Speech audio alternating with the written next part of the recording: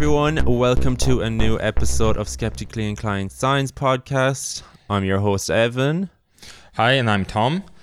And welcome wherever you are in the world, and thanks for joining. On today's episode, what are you going to talk about, Tom? So I have prepared a little news in science about a superficial sun in Korea. They manage a 20 seconds long fusion reaction, but I'll talk about it later. And in my main story, I'm talking about another possible form of treatment for the COVID-19. But it's not a vaccine. It's supposed to be it's a treatment in research that's supposed to be given to people while they have experiencing the infection. Okay, so a bit of variation. A bit of about the sun. I was sick about the news in science always being like biology or biological sciences. So I was like, let's move to physics, which is completely foreign to me. Okay. And how about you? So speaking of how you're sick of it, I'm going to have two kind of things about COVID. I'm basically about asymptomatic transmission. What's it about? Should we be worried? Because we hear this so much about when we talk about COVID, this asymptomatic transmission. So I just wanted to explain it to people, break it down, and then as well about this one dose, the implications of one dose vaccinating. Seems like in the UK and in Israel they did a lot of one dose so far, and then they just want to see is the one dose given as much protection as they had predicted. So. Wasn't it Germany also that were thinking about doing the one dose treatment? I don't know. I just knew from this is just a news headline anyways, so I won't go too much into detail. It's just a brief overview. That's cool. Yeah. So before we get into our stories, how are you, Tom? We're nearly through January now. Nearly through January, yes. Very busy at work. It doesn't feel, like you're supposed to have like this ease in kind of moment when you like start work after a holiday and you just like slowly getting back into it. Yeah, that was not the case. We're just hit in the face with work, but at least that keeps you busy. Yeah, it's not like you have much else to be doing really. No. And isn't it they have a curfew now in the Netherlands? So the curfew. So you can't leave the house before 4:30 a.m. and you have to be inside the house before 9 p.m. So I've never been outside that long, so I think I'm okay. For the curfew hours. What is it then? Is the red light districts even open then? Like, because obviously, what if you can't go out at that time then? Obviously. First of all, how would I know? Yeah. Sorry, I should ask someone a bit more. Yes, I don't know what is the red light? Yeah, I don't think the ladies of the night can work during the COVID times. Oh. I think they are restricted. I don't know if they are being financed for this, like if they get in money from the government, but I don't think they could be performing. Okay. Yeah, it's interesting if they have to put their former occupation. Yes. No, I don't know. You don't. I don't know. I just don't know. Yeah, it's fine. It's fine. We won't. You don't have to go. We won't. I won't probe you too much. Literally, is it? After the sunset today, I will go and check if the district is open. But I'll text you. But I'll be home before 9 o'clock anyway. Yeah.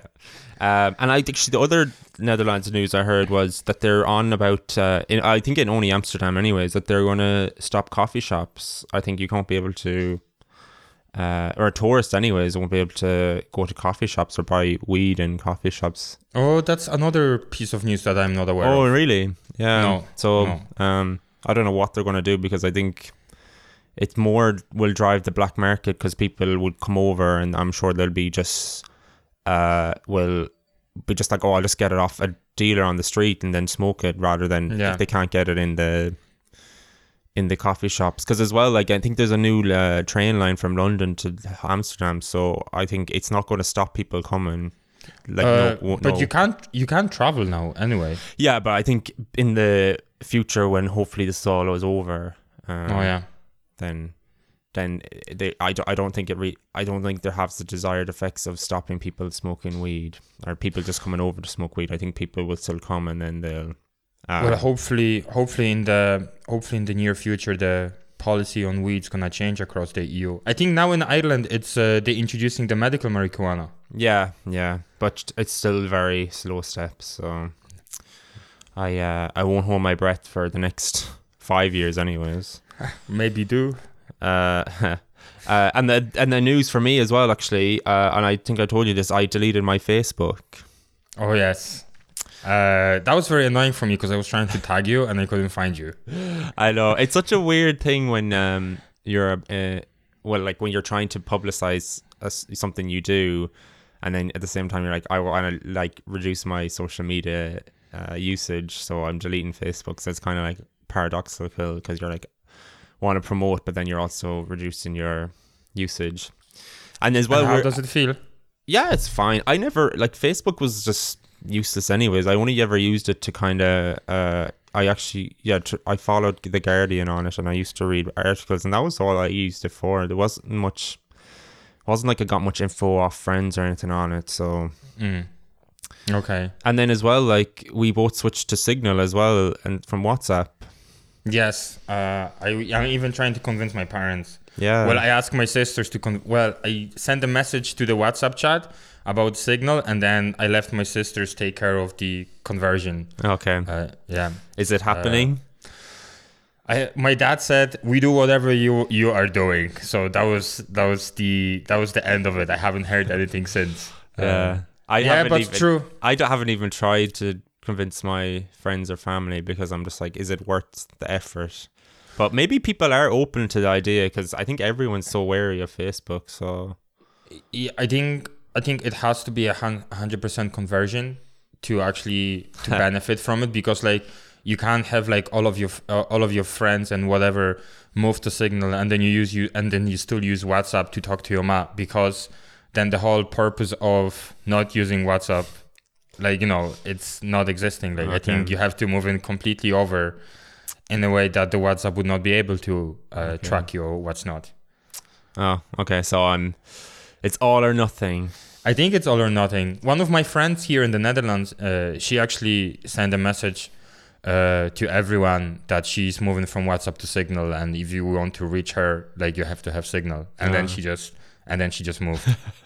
So she's like, either come with me or go F yourself. Yeah, and just so people know, it's because of the new tracking policies that WhatsApp is trying to introduce, right? I think it's the privacy concerns. They're afraid that they'll be sharing more info with their Facebook, and the way they said it initially was like, oh, if you don't agree with these terms, just delete WhatsApp. They weren't gonna compromise at all. So people were like, oh, well, then I'm just gonna switch. I've seen like the downloads of Signal went from like 230,000 to up to like 8 million after the announcement by WhatsApp. So they've kind of damaged already their brand. Yeah. And who recommended? Was it Elon Musk that recommended? I don't know. John was the one who told me. So. Well, I learned about Signal from Joe Rogan when they had Snowden on. Okay. He has been using it. And then, so then I downloaded right after watching that episode. And that was like a few months ago. And I remember sending an invitation to Signal to our shared WhatsApp group with the other lads back from home. And everybody just ignored me. No one responded to that invitation, and now everybody's switching to Signal. So I'm asking, what's up? So you were already converted, and you were waiting for everyone to catch up to you. Yeah, I was there on Signal with like literally no one to talk to, and like the people who also had Signal from my contact list, it were like these kind of people I avoided talking to, so it wasn't any point messaging them either. I was like, why am I having this app if none of my friends are using it? You had like your foot in each app, really. Yeah. You're like, I want to move, but I'm still stuck in the. the old one. So Yeah, but it's nice to see that more people are moving now. yeah.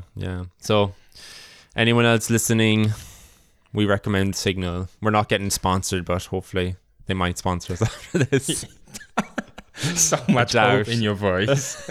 There's only one thing I want to mention before you go into our actual program. Did you hear about this guy who injected himself with magic mushrooms? No. So that was like, I don't want to talk about this as like an serious science case. Okay. But this guy, he grabbed like a bunch of psychoactive mushrooms, and he makes them in a way that he was able to inject them into his vein. And how did he even get them into a liquid? It's like blended and... I think he blended it. I don't know. But like at the end of the day, he injected it into his vein. And I think he died because they started growing in his circulatory system. The fungi, the mushroom. They grew. Well, the fungi grow in the wet, dark places. So like the inside of your body is pretty dark and wet. And what? That sounds weird. I would grew. think you would think that your body would clear it out of your system. I don't know how much he injected or how. I don't know details of it, but I know they just start colonizing his like veins. What? That's mad. And I don't think he got even high from that. I think it was just very painful. Okay. So your message is please don't inject magic mushrooms. My message is that the system failed us if they couldn't explain to this man how to safely and properly do drugs, and he somehow decided to inject mushrooms. This is evidence of the state failing us. Okay. Where was this? America? States. Florida? I don't know if it was in Florida. Okay. Of course Yeah. it's American. Did you see Michelle Obama's outfit for the Joe Biden's inauguration? Yeah, they were like, she looked like a bad... But have you seen the one when they Photoshop her to look like Anakin Skywalker killing the younglings? Oh no, I didn't see that. Yeah. And I thought that was super funny because with her outfit, she did look like a little bit like Jedi. Yeah. And the Bernie. Oh my God. Oh, the Bernie memes. Yeah. What a legend. He really came in there looking like he's just on the way to the post office. Yeah. I suppose, I don't know why it got some memes so much. Like, I didn't know, was it that? Because good? it was so out of place. I saw on our Reddit island that someone said that he looks like a Major League GAA trainer or something like that. I know, he looked like he was at a Junior B game or something. Yeah. Okay, so we'll go into our news headlines. Will I kick it off then? Sure. Go ahead. Yeah, so as I mentioned, there's concerns that suggest one dose of the Pfizer vaccine could be less effective than expected. So at the moment in the UK anyways, and in Israel, I think they were trying to get as many people with the first dose, and then they were what they had published in these trials is that you were meant to give the second dose 3 to 4 weeks after the first dose, like that was in the UK, and then decided they would extend it to 12 weeks rather than the 3 to 4 weeks, just to get as much people covered, because at the moment with the shortages of vaccine, you're kind of coming to a dilemma. You're like, should I just get as many people covered, or should we just get the people who have the first dose, get them the proper immunity to the virus? So they decided to do the former. But now it came out in Israel, which has vaccinated more than 75% of its older people, that the first dose only led to a 33% reduction in cases compared with the efficacy of at least 52% reported in clinical trials with the Pfizer vaccine. Sorry, say that again? It basically said that the first dose, which if you get the first dose of the vaccine, supposedly you would have like a 50% reduction in, there would be a 50% reduction in the chance of you getting COVID. So the efficacy would be around 50%. Whereas with Israel, they said that actually in the first dose only led to a 33% reduction in cases. So a lot less than what had been reported. I suppose listening to our podcast last week, it's not that surprising.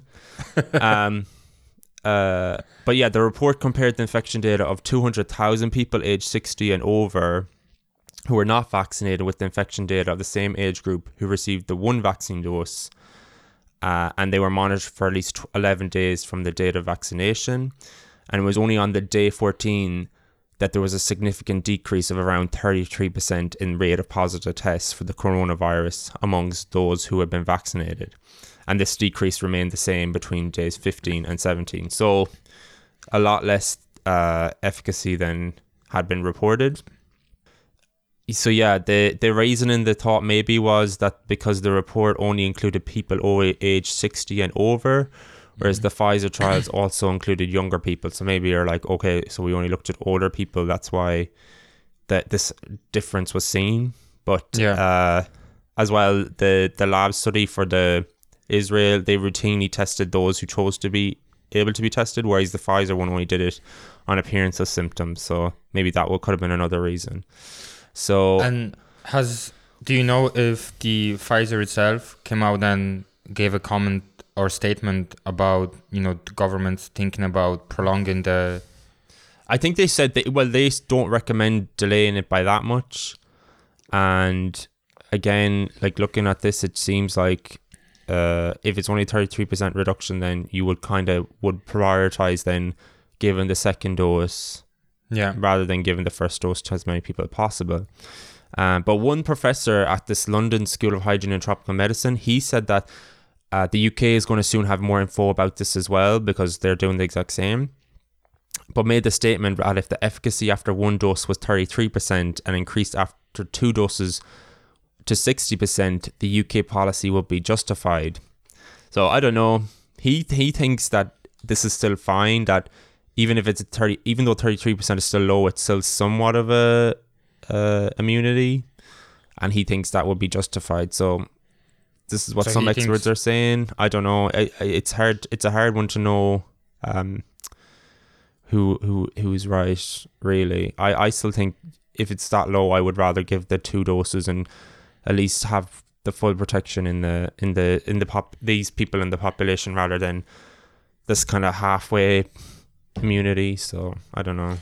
So he thinks that some immunity is better than non-immunity. That's why he says, like, let's just give them a vaccine and then let's vaccinate as many people as we can with the doses we have in house, and then because of that it would stretch the period by the time the second dose can be administered. Yeah.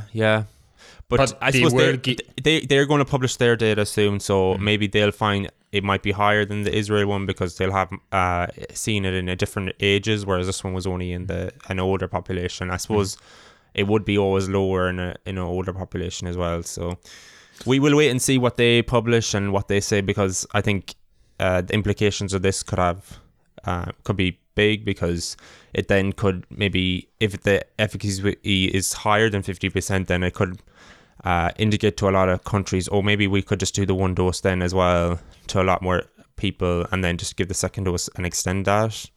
So yeah, we will wait and see.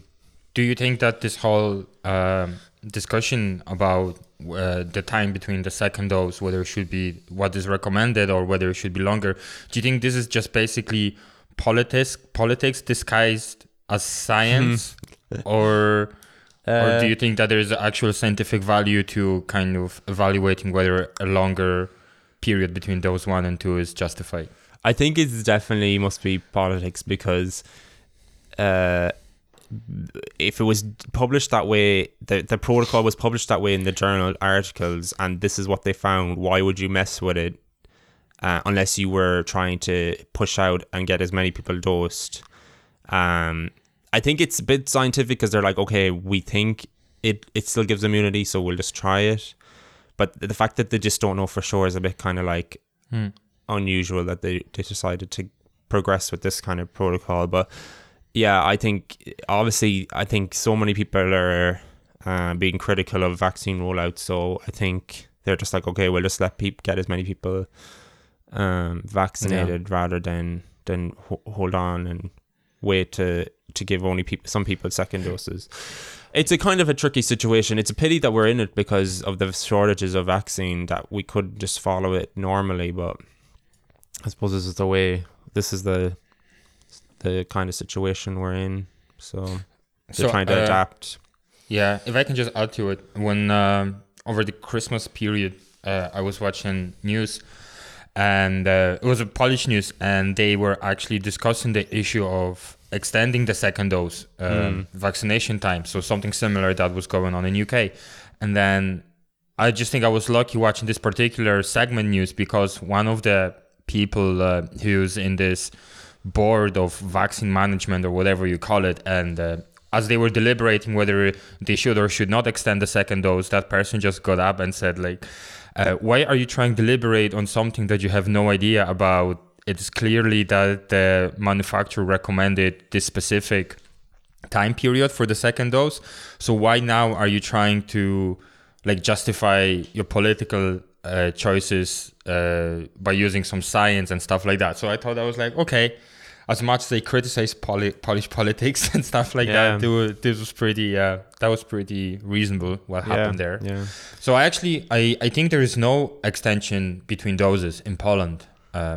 So. In Ireland as well, just for if Irish people want to know, it was 21 days between the doses, but they decided to extend that now to 28 days. So it's still a lot shorter compared to the 12 weeks that the UK have decided to go with. But yeah, it's just generally it's this, again, COVID era, a lot of stuff is being done when it's not been proven in clinical trials or in data published. So it's kind of a bit unusual in that, but we will see. I'd be interested to see what if they publish anything. Hopefully it might be soon. It'd be very useful. I think it's one of these things that we say time will tell, right? The long-term effects of the vaccine, time will tell. Discrepancies in vaccine administrations, time will tell. It's like they keep piling up. Yeah. Okay.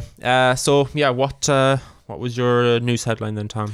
Sure. So I was inspired by watching a segment on the Cuban crisis during Christmas holidays. About the Cuban crisis, the missile crisis. The missile Cuban crisis, sorry. So I was like, okay, that's how it started, my interest with nuclear chemistry or nuclear physics and nuclear history. And then I came across this science article, Science News, where in Korea, artificial sun breaks world record running for an incredible 20 seconds. Oh, wow. So for 20 seconds, they were able to raise the ion temperature of over 100 million degrees Celsius. Wow. So basically so now we're talking about plasma, in this form of heat. So this generator they generate plasma. So basically it's like our sun. That's why they call it artificial sun. And this is the continuation of work that started in 2018 when they were able to reach this temperature for 1.5 seconds. Last year it was 8 seconds. Well, and now it's 20 seconds. And basically they experiment with this because they're trying to achieve nuclear fusion, which gives way more energy than nuclear fission, which is what we're doing right now in the nuclear factories or nuclear plants. So the nuclear fusion, which is joining of two light elements, it creates way more energy and doesn't create any nuclear waste. So it's like kind of very clean energy. But one of the limiting factors is because they have to achieve this crazy high temperatures for the nuclear fusion to actually take place. And before this, it was unachievable. And another drawback is that you have to the end of the nuclear fusion still produce hydrogen, which is used as a fuel for it to start, but it doesn't produce as much hydrogen as it needs it to fuel the reaction. So you actually continuously have to pump fuels and resources into this kind of thing to be functioning. But the rewards are so huge in terms of energy output that it's very tempting and very beneficial. So I thought that was something interesting. They say by 2025 their aim is to run this high temperature thing for 300 seconds. So wow. And did they get able to use any of the energy, or I don't know what did they do with the energy. just obviously would be just a test to see if it could be done. I think they just wanted to see if if the plant they have or the device they have is able to sustain these high temperatures and for how long they can control it, because it all has to be done in a controlled manner. It can be left as the sun is, like uncontrolled and very volatile, so I think for them, I think important is the ability to maintain and control these high temperatures within this device. So now they can do it for 20 seconds. So I think it's a good idea to experiment with this and switch from fission to fusion, because at this rate we produce so much of nuclear wastage that has to be buried or hidden somewhere that people just don't realize. And the fact that it can produce cleaner. I still think energy. though, well, obviously, fusion would be amazing to have. I think this has been debated like the last 20 years at least about this whole. It seems like this just on the cusp of revolution with fusion, and we never seem to be able to find a way of actually accurate or efficiently capturing the energy. I think, isn't it? So this could be a good step. Yeah, well, maybe the reaching the ability to completely control nuclear fusion is the step that we need, that will allow us to leave Earth for other planets. Yeah, maybe it's worth the wait. Well, one step at a time, maybe. Yeah, but I think the waste from nuclear, like fission, was it fission? Fission, like splitting of the atoms. I still think it's not, compared to what the energy you get out of it. It's a lot less waste compared to all the other types of unrenewable, like coal and gas and all that. I think go on. Yeah, I just wanna counter this by saying that this could be true for like a single nuclear fusion plant that would do this, but then you think about how many of these are in states. I think France has nuclear plants as well. Japan, Germany, Russia, they all produce like waste at the extraordinary scale, and they all have to be buried somewhere. And some of these half-lives of decay for some of these waste, it's in hundreds and if not thousands of years. And I think right now it's all getting buried somewhere within the earth crust. Or whether it's dropped in the oceans and stuff like that. So yeah, perhaps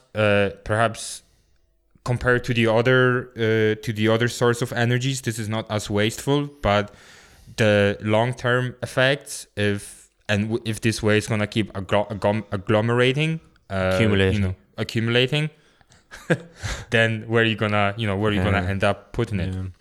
Yeah, true.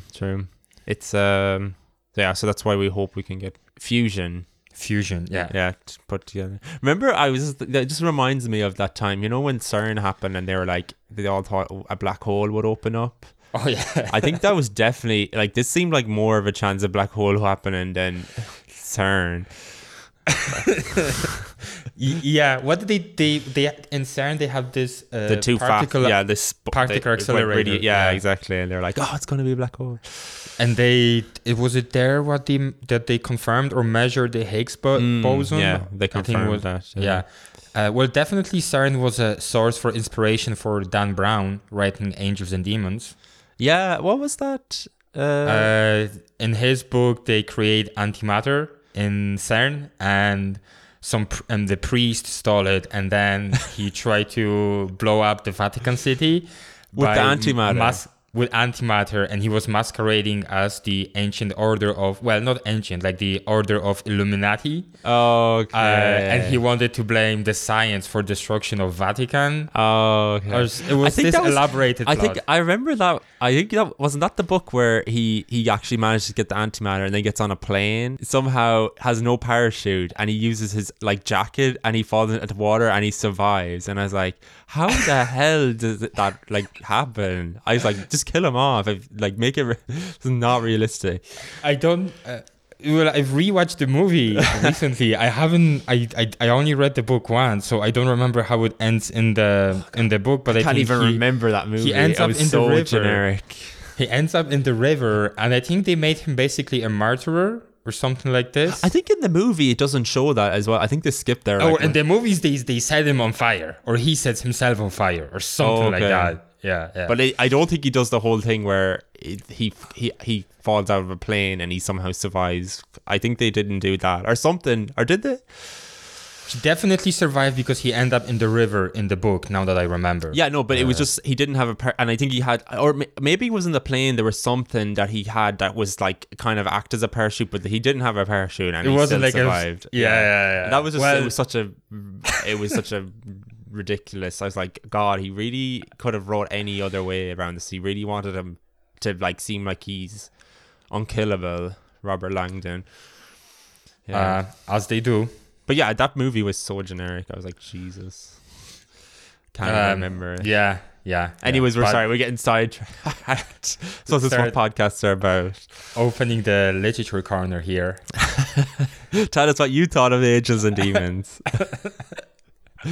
Yeah. So that's pretty much my my wrap on the okay. Cool. On the nuclear fusion. Nice. Grand. So we'll go into our main stories then. I can open up the floor if you want. Yeah. If you let's go with it. Yeah. So I was thinking about treatment for COVID because last time we did vaccines, and vaccines they should not be seen as a form of treatment. It's more form of a prophylaxis, really.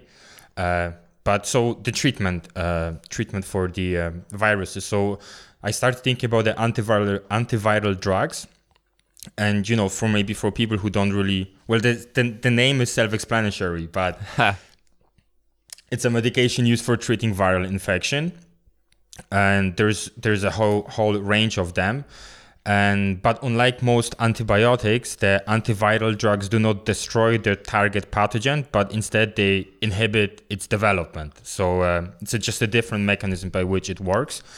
And speaking on being on the topic of viruses, I don't think we've ever explained what the virus is since we started the whole COVID-19 and SARS-CoV-2. So maybe again for people who are not really familiar with what the concept of virus is, it's basically they're on the verge of life and not alive. I suppose that's isn't it like a big debate? People are like, are they living or not living? Yeah, exactly. I think they're officially classed that they're not living, but then there's some, like with HIV, I suppose it stays dormant, then reactivates. So you're like, is that a living thing? Because it can do that. So yeah, that's... And especially because they usually start reproducing once they infect the cell. So like they can't really reproduce outside of the cell, which is one of the characteristics for a living organism.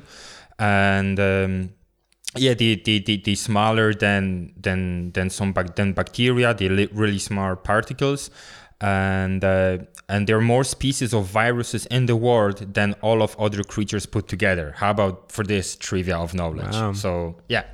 So following this, I just wanted to remind people that we have been dealing with viruses since the start of human existence on Earth. And there's a smallpox epidemics disaster described in ancient Sanskrit medical texts dating to about 1500s BC. So that's a long time. Rabies has history dating back to 2300s BC in Babylon. And obviously we are familiar with the Black Death that killed more than 20 million people in Europe. And the Spanish flu.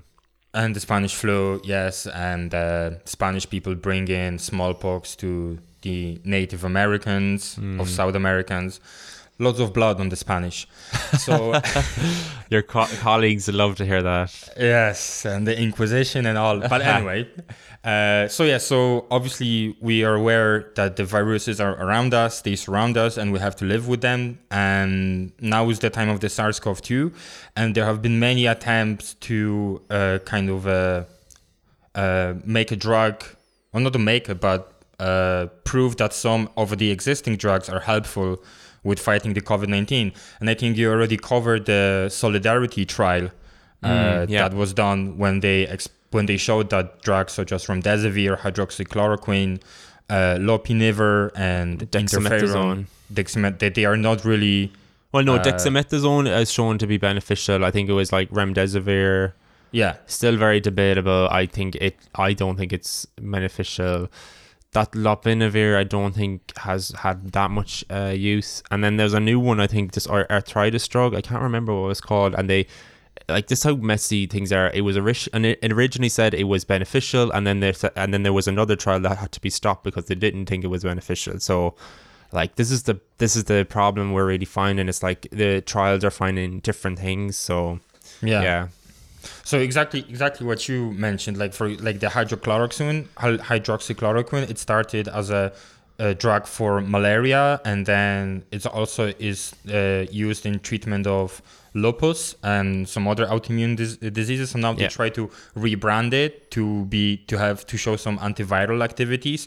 The same things for remdesivir. It is by nature an antiviral drug, but they try to again like rebrand it towards the COVID-19, and same story for lopinavir and the other drugs. So there's loads of research being done in trying to have the drugs that already are on the market and reprogram them or rebrand them as an antiviral drug.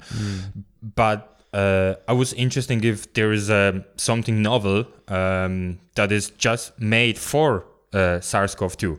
So I came across this story where the scientists developed a peptide, which I will get into later. But the first thing, the way they named it, I think it's ridiculous. So the full name of this molecule is ACE2 interacting domain of SARS-CoV-2 peptide. And the acronym of it, which I will use throughout this part, is called AIDS. Okay, unfortunate acronym. I think they really tried to make it AIDS. So yeah. Imagine going into the patient like, okay, we're going to give you AIDS for your COVID, and they're like, what? What? Can you go again? Yeah. So the acronym for this drug is for this peptide is AIDS, and just overall basis how it works. It resembles the ACE2 part of the. It resembles the part of the ACE2 receptor that binds to the spike protein. Yeah. So the ACE2 is the receptor that COVID binds. The spike protein of the COVID binds to. Yeah. Is that it? Yeah. And the ACE2 is it's expressed on your lungs. Lungs, also as well as kidneys and heart as well. So it's kind of a spread across receptor, but they made a lookalike in the form of this free circulating peptide, and the idea is that through the means of competition, the SARS-CoV-2 spike protein will bind maybe more available this AIDS peptide rather than the actual receptor on the molecule. So this kind of brings up this lock and key theory. Do you remember in the secondary school when you're learning how the enzyme has its own substrate? So this kind of works at the same level. And I think there's, just to continue the story, there is something that you also mentioned. I think you mentioned that the S protein is cleaved into S1 and S2 subunit at some point when it during our COVID story. I think when the spike protein binds to the S2, it gets cleaved into S1 and S2, and that's when the virus then can enter the cell. Yeah, so it's exactly the S1 subunit that is like more involved in the receptor binding domain and getting access into it. So on this basis, this whole AIDS peptide is based on. So obviously, they used like in silico algorithm to kind of model this protein and see how it folds, and they recognize the most accessible amino acids, and they build this artificial recombinant protein. Yeah. And And they also made a mutant with not matching peptides just to see how would that be of any effect. So the first experiment was testing inhibition of binding SARS-CoV-2 spike S1 to AC2 with the wild type AIDS and the mutant AIDS. So basically they had the SARS-CoV-2 S1 protein, they had the receptors, and they had the AC2 receptor, and added this AIDS peptide into the mix, and they actually showed that there was a better a binding of the S1 subunit with the AIDS peptide as opposed to with the actual receptor. That's what they wanted to see, this kind of binding towards the wild type AIDS, and the mutant AIDS showed no action. So then they wanted to see how it would react with the inflammation. So this is still experiments done in the lung cells, and they want to show if the AIDS peptides could suppress the expression of pro-inflammatory molecules. So they induced inflammation in these cells by actually adding to the mixture the SARS-CoV-2 spike S1 protein. They also add some other pro-inflammatory things, different pathogen association molecular patterns, like some foreign DNA material, bacterial flagellants. These kind of things can promote inflammatory response. And it was actually shown that in the presence of this wild type AIDS peptide, the inflammatory markers, which were measured by the expression of interleukin-6 and interleukin-1 beta, they were shown that they were actually quite low. And they were also shown that this AIDS peptide has no effects on the inflammation caused by any other pro-inflammatory stimuli. So they showed the relation that this actual peptide can work with the SARS-CoV-2 in terms of suppressing the inflammation. And we all know that the interleukin-6 and 1 beta are kind of pro-inflammatory cytokines, which can cause, which result in this kind of cytokine storm that is also present with the SARS-CoV-2. So basically, the AIDS peptide binding to the spike protein, it stops it binding to AC2, and it, as well, it doesn't cause more as much inflammation as if it had bound to the AC2. Okay, you nailed it, because what they reckon is upon the recognition of the spike protein and the actual AC2 receptor on the cell, there is a signal cascade sent down towards the nucleus of the cell that is being infected by the virus to start producing all of these pro-inflammatory responses. But once this binding doesn't take place, this cascade is not present as well. So that kind of concluded, that experiment concluded the part that was done in the cell culture, and then they actually moved into the animal models, and they investigated whether the lung inflammation and fever takes place. So again, they conduct this intranasal intoxication of SARS-CoV-2 spike S1 in the animal models, in the mice. And they were especially interested in the NF-kappa beta expression. So this is like this very famous pro-inflammatory transcription factor that is able to kind of ramp up all the other pro-inflammatory signatures. They show that they infected the animal models with the spike S1 protein, and they give it some time, and then they expose these animal models to the wild type AIDS peptide and of course the mutant AIDS peptide, and looking at the gene expression levels, and by measuring the NF-kappa beta protein recruitment as well as histone acetyltransferase recruitment to the region of DNA that are responsible for expressing interleukin-6 proteins. They showed that there was a decrease compared to the non-treated animal models. In terms of that, the mRNA and protein of interleukin-6 was markedly decreased, as well as other pro-inflammatory cytokines. Compared to the mice, compared to the control mice, so that was a good sign. They also measured the overall body temperatures, and they didn't notice this tremendous spike in the temperature in the mice that were exposed to the wild type AIDS peptide, and lung histology also looked better in terms of that they didn't see loss of lung epithelial cells. They didn't observe neutrophil infiltration, which is like the part of immune cells. Yeah. So overall, it all looked like really, really nice and really promising. Can I ask, can mice get COVID? Like, do they get affected by... Well, so they use the... you have to have a specially formulated mice. genetically made mice that can be infected and express symptoms. Because they don't... Why? Because mice don't have this receptor, is it? I think so. I think it's just on the regular mice that they use, they just couldn't just infect reach them with that. So I think it's because of the receptors. Yeah.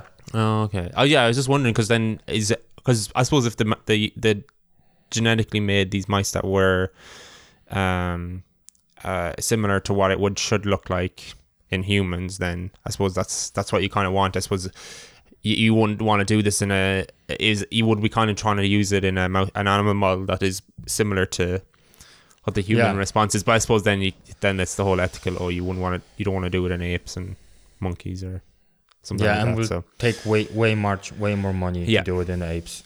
So I think they settle on the mice, and I think as long as they can see like the highlights of the COVID infection in them, which is like the lung damage, the fatigue. I don't think fever. Mice can cough, but just overall just wear down due to the infection. I think that's what you want to see, and I think they use the right animal model.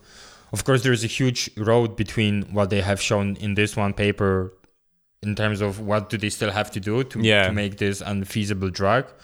But I think the early end results are somehow promising by what they're showing, especially if they are able to block the interaction between the virus and the receptor on the cell effectively. That is great, because one, as they shown, if the virus doesn't bind to the cell, you don't have this cascade of pro-inflammatory signaling going on that can disturb your body, which is great. Two, if you block the access of the virus to the cell, by doing so you actually inhibit the virus replication. We said that virus can only replicate inside the cell. So from these 2 points of view, this is very optimistic. Just a final comment, I also put it down that they noticed that in the mice treated with the wild type AIDS, after the treatment, they have really impressed their locomotor activity. So they noticed that these mice that were exposed to this SARS-CoV-2 spike S1 protein. So again, it's not like an actual virus. It's a recombinant protein. So it's basically just a spike S1 subunit that the mice are getting intoxicated with. So even without the presence of the whole viral genome, just the recognition of the protein with the cell receptor is able to induce COVID-like symptoms. Yeah. And that's why they think it's because of the cytokines release. So when the mice were treated with the wild-type AIDS, they kind of became more active and more lively as well. So, it kind of, you can see that in people as well. When you're sick, you just much rather be bed-bound than anything else. So it's an indicative that they've recovered more than... So that was... and they still haven't... So they haven't done any human clinical trials yet? Not on this one. And I don't think they're going to get into anywhere near humans until they improve the name. Just change one of the letters or something. Yeah. The acronyms. So when I read it, it was called AIDS. I was like, did I misread that? Or so... Yeah, it's definitely going to suffer in mainstream media if AIDS being shown to... And they were like, the ex-president Trump, if he would heard that in time, he would let's get AIDS. So I thought that was interesting. Yeah, no, it's really interesting. I was reading something this morning and I just want to try and find it. about that drug that Trump got. Because I was wondering if that was the same one that you were talking about. Oh yeah, okay. So I was reading about this earlier. That Germany's going to use this COVID antibody cocktail that had been used by Trump when he was in hospital. And I don't know. Maybe this could be something similar, but I suppose if they hadn't done the clinical trials yet, then I don't know if it is. But what they had said was they bought. They haven't a name for it anyway, so maybe they're just trying to wait before they come up with something as no, that's crazy. Inflammatory. Yeah. So it's the so-called monoclonal antibody cocktail will be deployed to university hospitals in the coming week, and that he didn't confirm the manufacturer, but that it was given to the U.S. president when he fell ill with COVID last October. And it's like a passive vaccination, and administering these antibodies in the early stages can help high-risk patients avoid a more serious progression. I think this is something more complex than what I'm talking about, because if they're saying like antibodies, so here what they designed in this study was just a hexapeptide. So peptide made of 6 amino acids, which is way simpler than antibodies. So I think I think now I can say Trump. I don't have to say President Trump, but they still have to say President Trump. No, don't say President Trump. Okay, so ex-President Trump got something completely different from this. Yeah. Here it says it's a combination or cocktail of 2 lab-made antibodies, and they were developed to bind to part of the new coronavirus. A spike protein. Yeah, and it's kind of similar to what you had said, that they attach to different types of the spike protein that distorts the structure, and then it kind of affects the lock and key shape of the binding receptor interaction. So like it seemed super promising for him. So I think that's a kind of another step in the right direction. So hopefully that can be helpful and help reduce deaths. I wonder how much that costs, that form of treatment. I'd say it's expensive. They don't know who. I don't know who's They said they didn't know who's manufacturing it. By the time in the US, it was Regeneron. And they used it as a treatment even before it won regulatory approval. So it was a bit mad that they did it. They treated him with it when they didn't really have approval. So they obviously must have had an idea like this really works when they would dose the president with it. Yeah, well, it was the president. Like, you have to know what you're doing at the time. But like, I think if this works, what they doing here, it's a cheaper alternative to, I suppose, antibody treatment. You know? Yeah. Because you just manufacturing a 6 amino acids long protein. Yeah. I can see the advantage of using antibodies, because I presume once the SARS-CoV-2 is tagged with the antibodies, like from the IgG family, they are approximately being like they're very visible for macrophages to start kind of neutralizing these particles. So like this is the extra advantage of antibodies, whereas here just by blocking the spike protein with this AIDS peptide, you not necessarily have to trigger also like a immune response in macrophages that would clean them up. See, they didn't do that. So actually, now that I think of it, it would be nice to see whether this kind of interaction between SARS-CoV-2 spike protein and this AIDS peptide is this triggering in any way an immune system in terms of macrophages or stuff like that, to kind of start removing these circulating particles. And then who would you dose? Would you give it to people who just got admitted, or would you give it to people with serious COVID? Oh, like that. Exactly. This is what in this case, like they only have bought enough doses that they will give it to really at-risk people that are highly at risk of developing serious conditions. But if it helps reduce the ICU admissions and stuff, that'd be brilliant. Yeah. Again, it all comes down to releasing some pressure from the hospital wards, right? Yeah. Okay. So that's a wrap. A different take on the treatment of COVID-19. Another strand to the story, or chapter to the story. No rebranding drugs, but maybe putting something new out. Okay. That was me. But anyway. Yeah, anyway. Evan. So, I think So this week I wanted to talk about asymptomatic transmission of SARS-CoV-2, basically because I think it's not really well understood, and that a lot of people it's being talked about a lot in the media, and being touted as this kind of like, I suppose, boogeyman, I suppose, in the way of like, how do we know if these vaccines are going to stop it, and all this, and etc. So yeah, I just wanted to help explain this to people and break it down.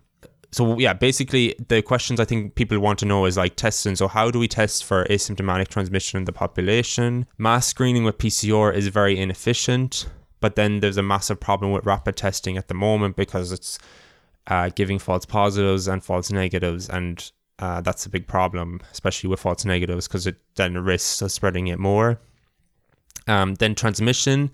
Are these people transmitting the virus as much or more than people without symptoms, or are these numbers actually just being exaggerated?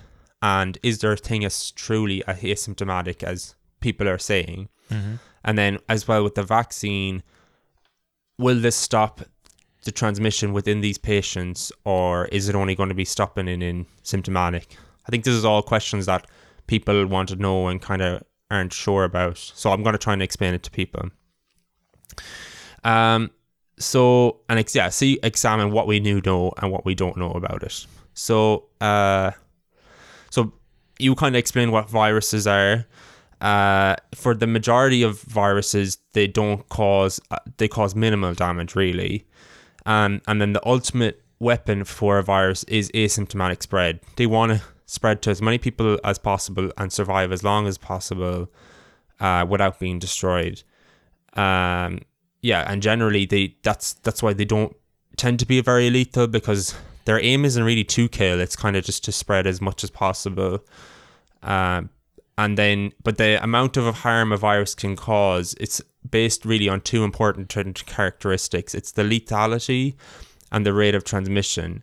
Mm-hmm. The more deadly it is, the less likely it can spread far outside of these settings. So generally, the more it harm, like with Ebola, how it kills a lot. Yeah. But then that risks it can't really transmit, because these people are generally bedbound, can't be able to spread the virus, and then the virus dies off, and which the virus doesn't want to happen. It wants to keep spreading.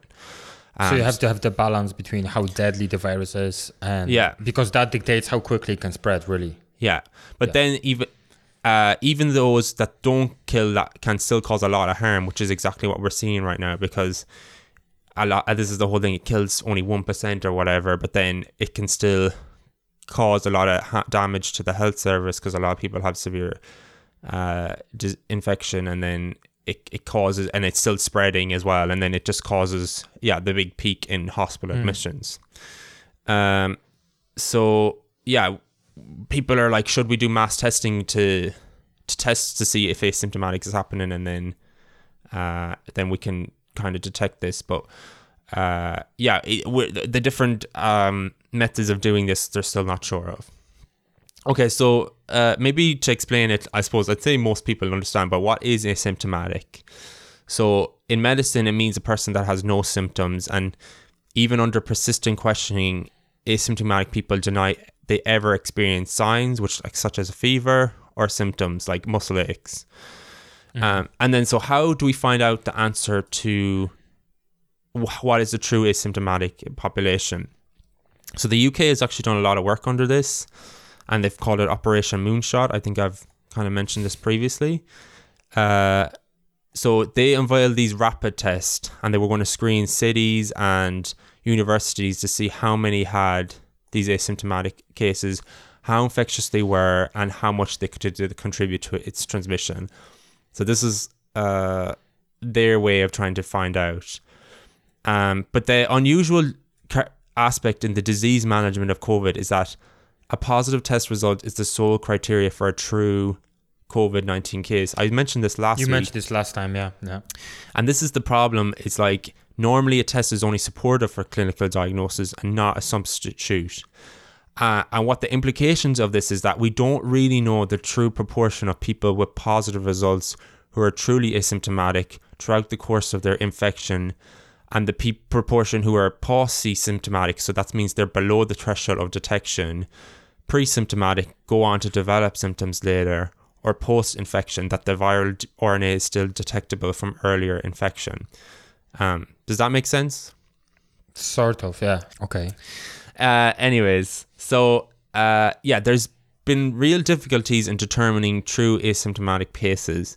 Earlier estimates, remember when this all happened and some people were like, oh, asymptomatic is the big driver of transmission. I think it was all this. And they were saying that was like 80% of infections were asymptomatic earlier in the pandemic. This has since been dismissed, and it's actually been revised to around 17 to 20% of people. And from 80 down to 17 or 20. Okay. Yeah. Okay. And this was seen in early antibody studies where people were surprised at how few people had produced antibodies. And at the beginning, most people were like, oh, maybe it's just that they didn't produce antibodies rather than being exposed. I think we talked about this in like our first or second episode. Yeah, the seroprevalence. Yeah. Yeah. This proportion is still in doubt, however, as these studies are limited by heterogeneity in the case definitions, incomplete symptom assessment, and an inadequate retrospective and prospective follow-up of symptoms. So basically, what this means is heterogeneity in case definitions. So basically, when you have a COVID case, you would be like, okay, they need to have positive, but they also need to have what symptoms do they need to have? Do they need to have a cough? Do they need to have a fever? Do they need to have a sore throat, etc., etc.? So in one of these studies, it was a highly touted study in Italy. It claimed that 43% of patients were asymptomatic, but they defined symptoms as having the presence of fever and a cough and no other symptoms. So if you didn't have a fever or a cough, they were like, oh, you're asymptomatic then. And then this led to this high figure of 43%. And we now know that there's a lot more symptoms like loss of taste and smell, etc., etc. So that was why it was so high. And then in Iceland, a study was highlighted by saying 50% were asymptomatic, but this actually was recalculated to be like 43%, as the participants who tested positive that reported no symptoms developed symptoms later on, and they didn't really follow it up. So this is the issue with trying to calculate true asymptomatic people. Right. Yeah, it's kind of tricky when like you think you're asymptomatic and you report you're asymptomatic, and then after a while you start developing symptoms. Yeah. So what are you all? Yeah. Are you asymptomatic? Are you? Yeah. Well, how you should be qualified as an asymptomatic person or? Yeah. So and so there's still so much unknowns really, again with COVID. I've always keep saying this. They're still unsure what extent people with no symptoms transmit SARS-CoV-2. The only test for live virus is using viral culture. With PCR and lateral flow, they don't distinguish if it's a live virus or not. And there's no test of infection or infectiousness currently available for use. So this is why we're still hypothetically calculating what we think asymptomatic is, because it's a lot more work to find out if it's actually live virus they're transmitting or how infectious that is. So we're at a limit to that.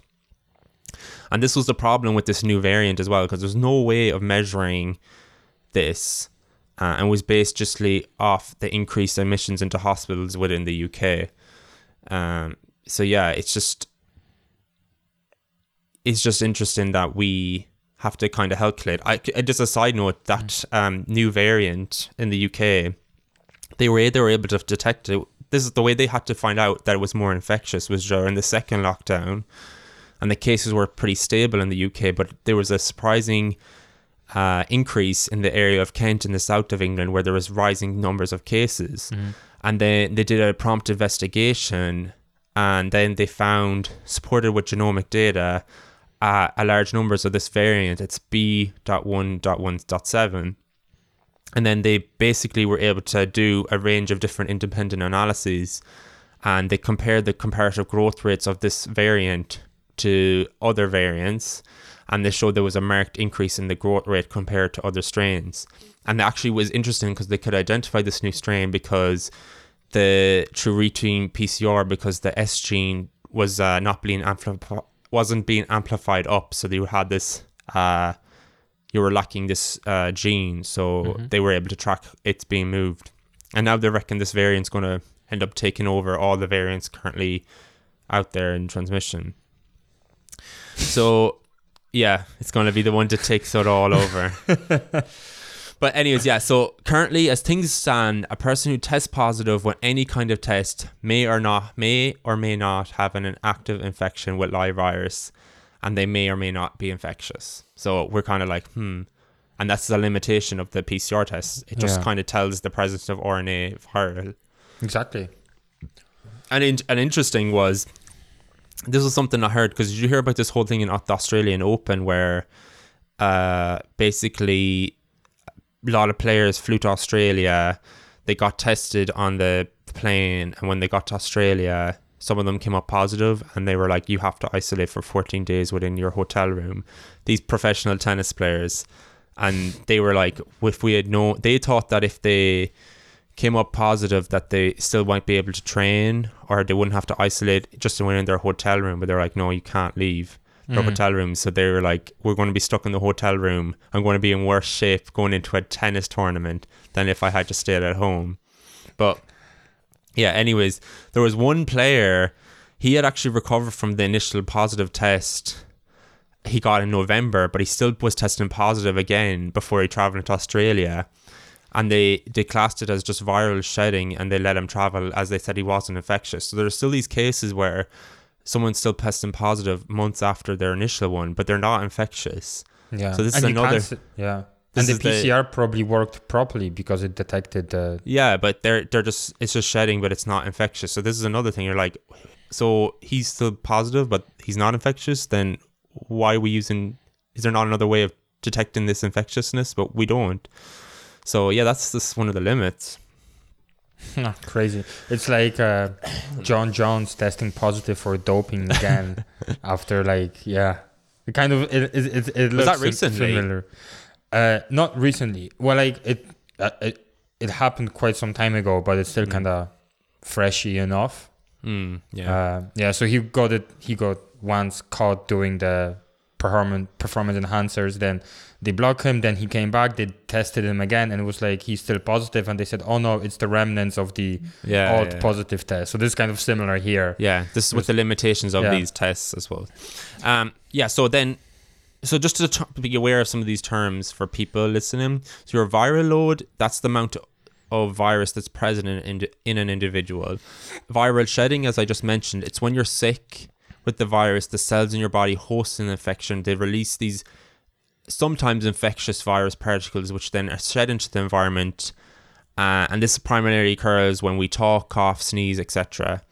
And then shedding includes the viral genetic material, and these aren't necessarily infectious. So it actually can contain the genetic material, and it can contain just the virus that actually can be infectious. And then infectiousness, that's the ability of the disease to be passed easily from one person to another through air or water. And the reason I want to mention this is that the relationship between this viral load, viral shedding, infection, infectiousness, and the duration of infectiousness is still really not well understood. In a recent asymptomatic review, no study was able to culture a live virus from asymptomatic patients after the 9th day of illness, despite persistently high viral loads in quantitative PCR diagnostic tests.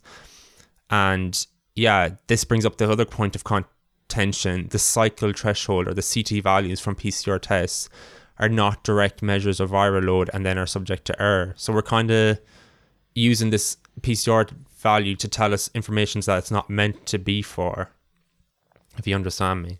Yeah. And this is actually, I want to throw this question to you then, because this is another kind of side note as well, because I'm mentioning the PCR. And this is such a big conspiracy that people are using. Do you know where I'm going with this? Let's see. What do you say about the whole conspiracy that at high enough CT values that you're amplifying up nonsense, and that if you do it, you can find almost anything in anybody? Claims about PCR tests in Ireland have said that they are inaccurate or causes a high volume of spurious false positives because the HSE is using 40 to 45 amplification cycles, which posters are saying too many. Because you're the molecular guy, so what's your counterpoint to these people? Sorry. So, okay. Thanks for this question. Because I know this is like a big thing. A lot of people have talked to me about this, and I'm like, yeah, but then I just like, this could be a good way of rebutting this. Okay, putting the ball into my corner. Okay, so I didn't know that they were using that many cycles. No, okay, this is one of the conspiracies they're saying. So, but what would you still think that's possible? I think it makes sense, and I remember them very vividly.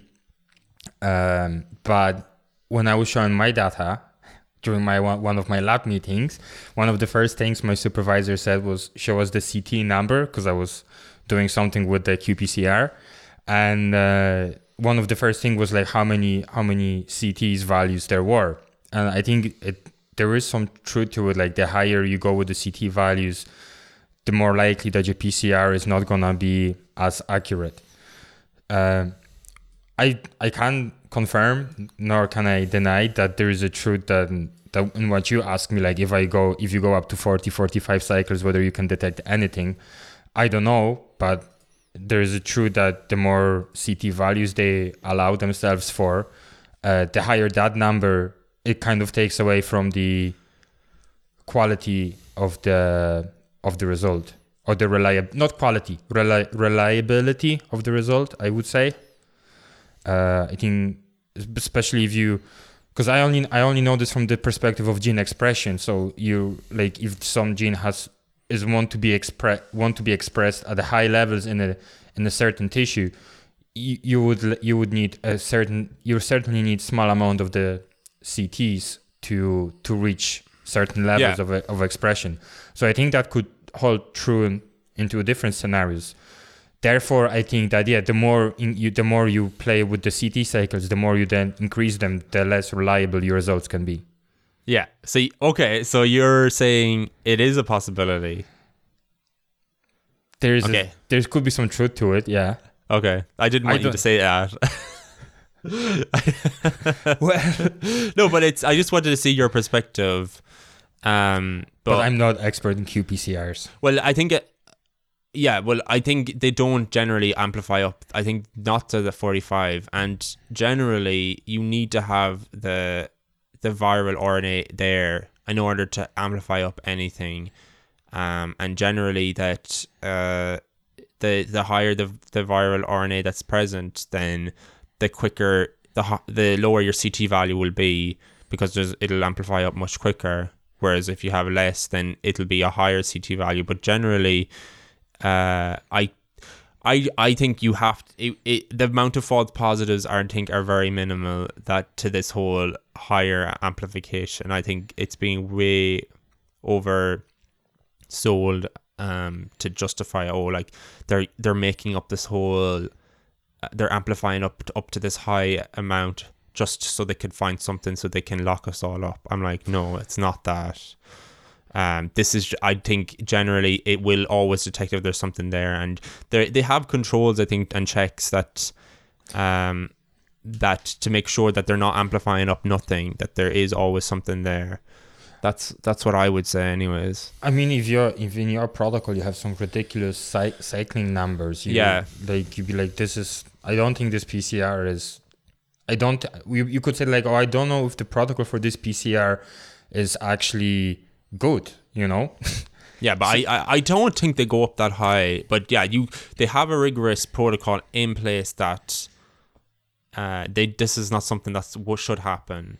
No, and any other PCR reaction can reach its plateau. So because it would run out of reagent of the building blocks of what it's creating. Yeah. So, on the one hand, you can say that you can push your CT cycles as far as you want, the number of cycles, but then at some point, there's just the cycles can keep going on, but then you're gonna run out of the building materials within the reaction, so you're not gonna be actually amplifying anything at that point.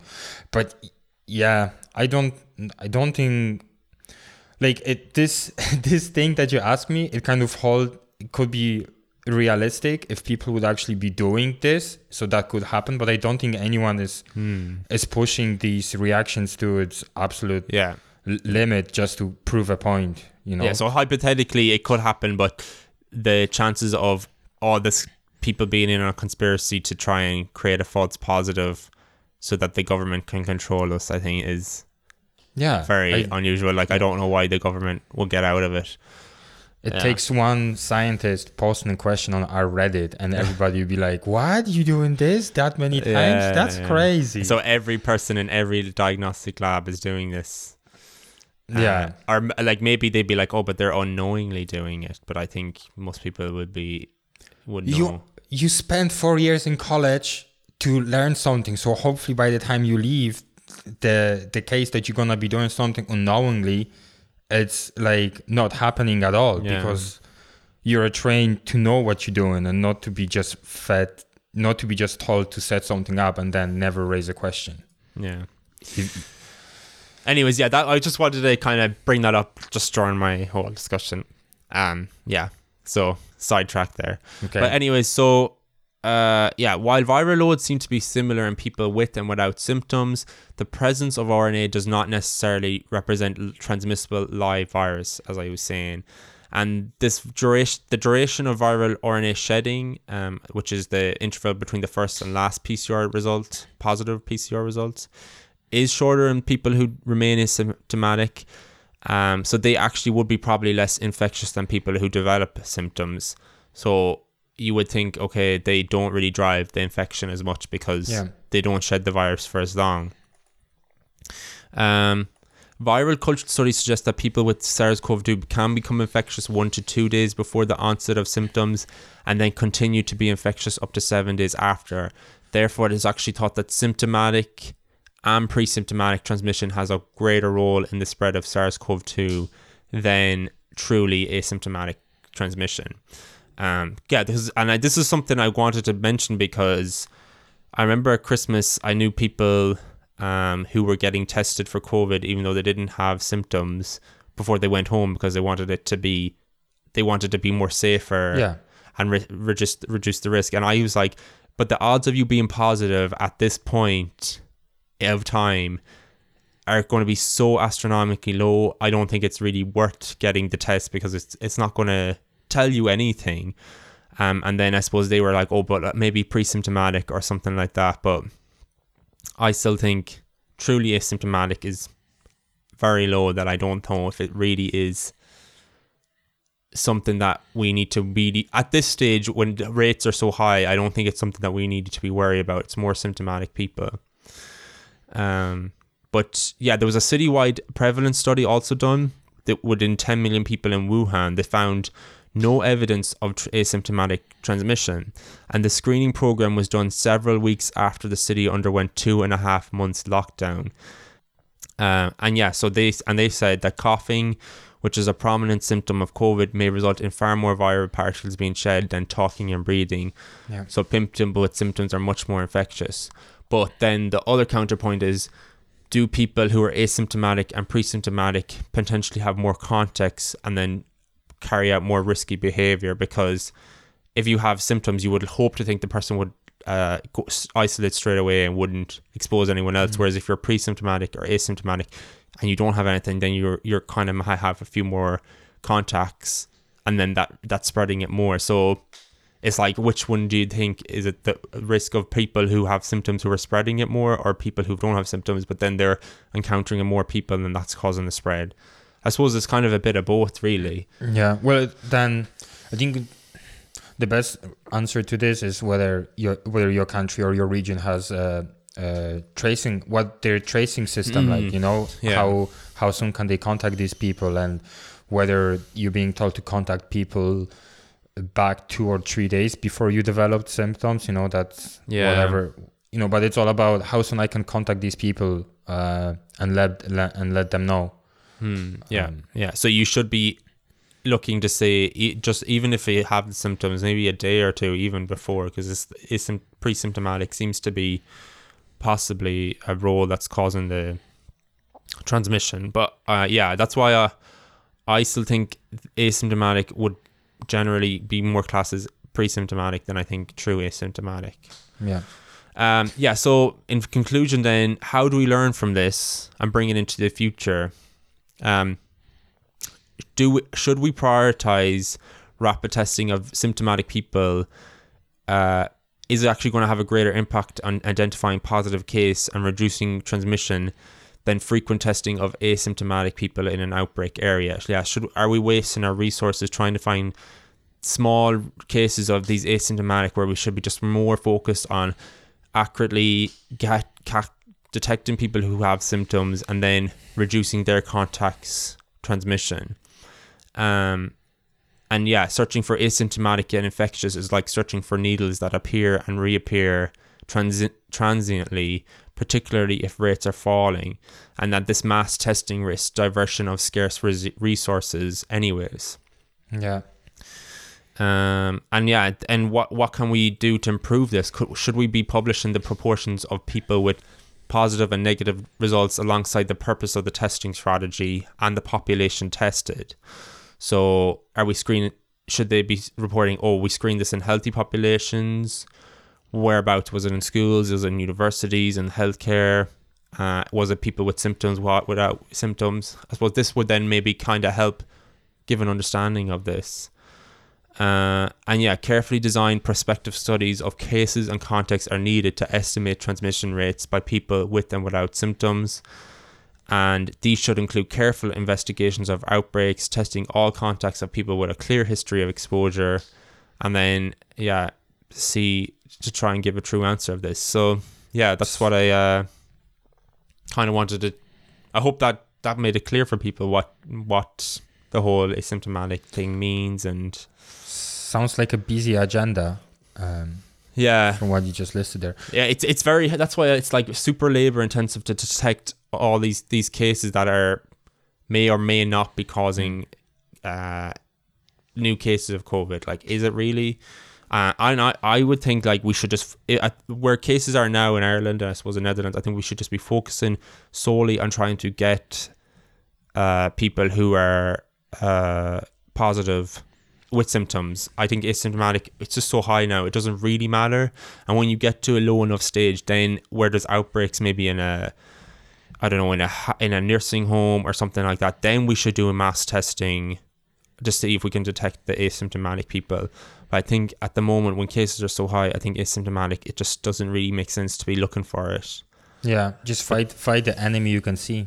Yeah, and just focus your resources on that. And then I think that the testing for asymptomatic is only really useful in outbreak situations. I think mass testing, it just doesn't really make sense to me, because how useful is it? What will it tell you? And for me, as I was listening to you, it was you also mentioned that the number of the asymptomatic cases is way lower than what we have originally thought. And I think that is and somehow reassuring, because at the start of it, I also heard some voices saying, "Oh, have you ever seen a disease that causes that leads to asymptomatic infection or something?" And people were like raising voices that how does disease exist that cause no symptoms? And now, actually, after a while, there are results showing up that this actually asymptomatic thing is way smaller and way more ambiguous than what we have thought at the start. So that, from one perspective, it can take away some ammo from people who want to kind of be skeptical. Not skeptical, but who wants to just go into deep end on the conspiracy that the corona doesn't exist because what sort of virus doesn't cause symptoms. But anyway, but I think it was just that with that one that came out at the beginning, they were like, I suppose that helped the transmission, but usually you always have to have symptoms to spread it. Like that's the thing. They were like, I don't think there's a huge amount of viruses out there that can spread when you have no symptoms. So that was, I suppose, the big scaring point. And that's why I think it was trying to help people understand this and what it means and the limitations of measuring this within science right now. And just something we can try and learn from and hopefully improve on. I think trying to find a test that shows infectiousness is an important step in establishing how infectious these people are and how infectious people, like super spreaders and all these terms being used. And that they're using, I suppose, PCR in a way that shouldn't be used to use it to define things that aren't in its realm of testing. So, but yeah, and again, it's not a big conspiracy. They're not amplifying up things that aren't there. They're not artificially creating these. So sorry, Elon, because Elon Musk was one of these people pushing this. Wonder if he got it now. Supposedly he did. That was the picture with Joe Rogan, and because Grimes had it, his girlfriend. Okay. So for context, Elon Musk went to a comedy show with. Oh, was it a comedy show? I think so. A comedy show. Was it? I don't know, but he was in the surrounding by like loads of comedians, including Dave Chappelle and Joe Rogan, and then Dave Chappelle came up positive for COVID, and then I think Grimes, his girlfriend, got it, and he's not announced it, but yeah, it'd be typical. He wouldn't tell people he got it because he wouldn't fit his narrative really. But back to the asymptomatic. Interesting. Seems like UK is doing a lot of investigative science. But I still think this whole they have this mass testing with these rapid tests, and I think there's a whole it's a whole other episode about the problems that had these rapid tests and how the government is still pushing them even though the sensitivity is really bad, that they're giving a lot of false negatives. My friend works as a healthcare professional in UK, and she's actually doing on the regular basis the lateral flow tests, and she has a little book, like a little notebook or book when she writes down all the results. Obviously she's been negative throughout, but it's interesting to see like how much effort they put into like testing people. But yeah, but the thing is like, if things like, I suppose now it doesn't really matter because she was just at home, but like if they're still doing this rapid testing and things are opening up, she could just get a test at home and come up false negative, and then she'd be like, okay, I can go out and socialize now and meet loads of people because I'm negative, where it could have been actually a false negative, and then we have this problem. But what's the alternative, Evan? Like just to not do it, to stay at home all the time and just build up the paranoia in your head. True. That's good counterpoint. I don't know. It's maybe develop better tests. Yeah, it's like do better, as you said. Do better, yeah. Okay, well, I can get on board with that. Yeah. Okay. So that was all I wanted to say. So yeah. Thanks, Evan. We are way more aware now about the concept of asymptomatic. Yeah. People, the concept of shredding, RNA shedding, and getting shredded. Virus getting shredded like right now. Hopefully it makes people think. And twice. Just be aware of. Yeah. Maybe it's not as scary as people think. So on that note, I think we might as well end it there. Yeah. To everyone, have a wonderful Thursday, because you're gonna be listening on Thursday. Yeah. And whatever day you're listening to this. And do you know what you're going to talk about next week? No, I have to think about something. Hopefully my agenda is going to be a little bit more relaxed this week, so I have more time looking up something outside of the infectious disease. Mm-hmm. Okay. Yourself? Well, no, I'm not sure yet. We might... Yeah, we'll see. Stay skeptical, guys. We'll talk to you on the next one. And if you have any questions or want to reach out, we actually had a fan who reached out there recently. Yay. One of our first emails. So be like that, or if you want to that. Be like our one fan. Reach out, goddammit. Yeah. Yes. So, if you had COVID, tell us how did you survive it. If you had vaccine, tell us how you're experiencing it. Just let us be part of your family. Why would you let us love you? Are you offended with my love? Yeah. Okay. So anyways, stay skeptical and chat to you on the next one. Stay skeptical. Bye.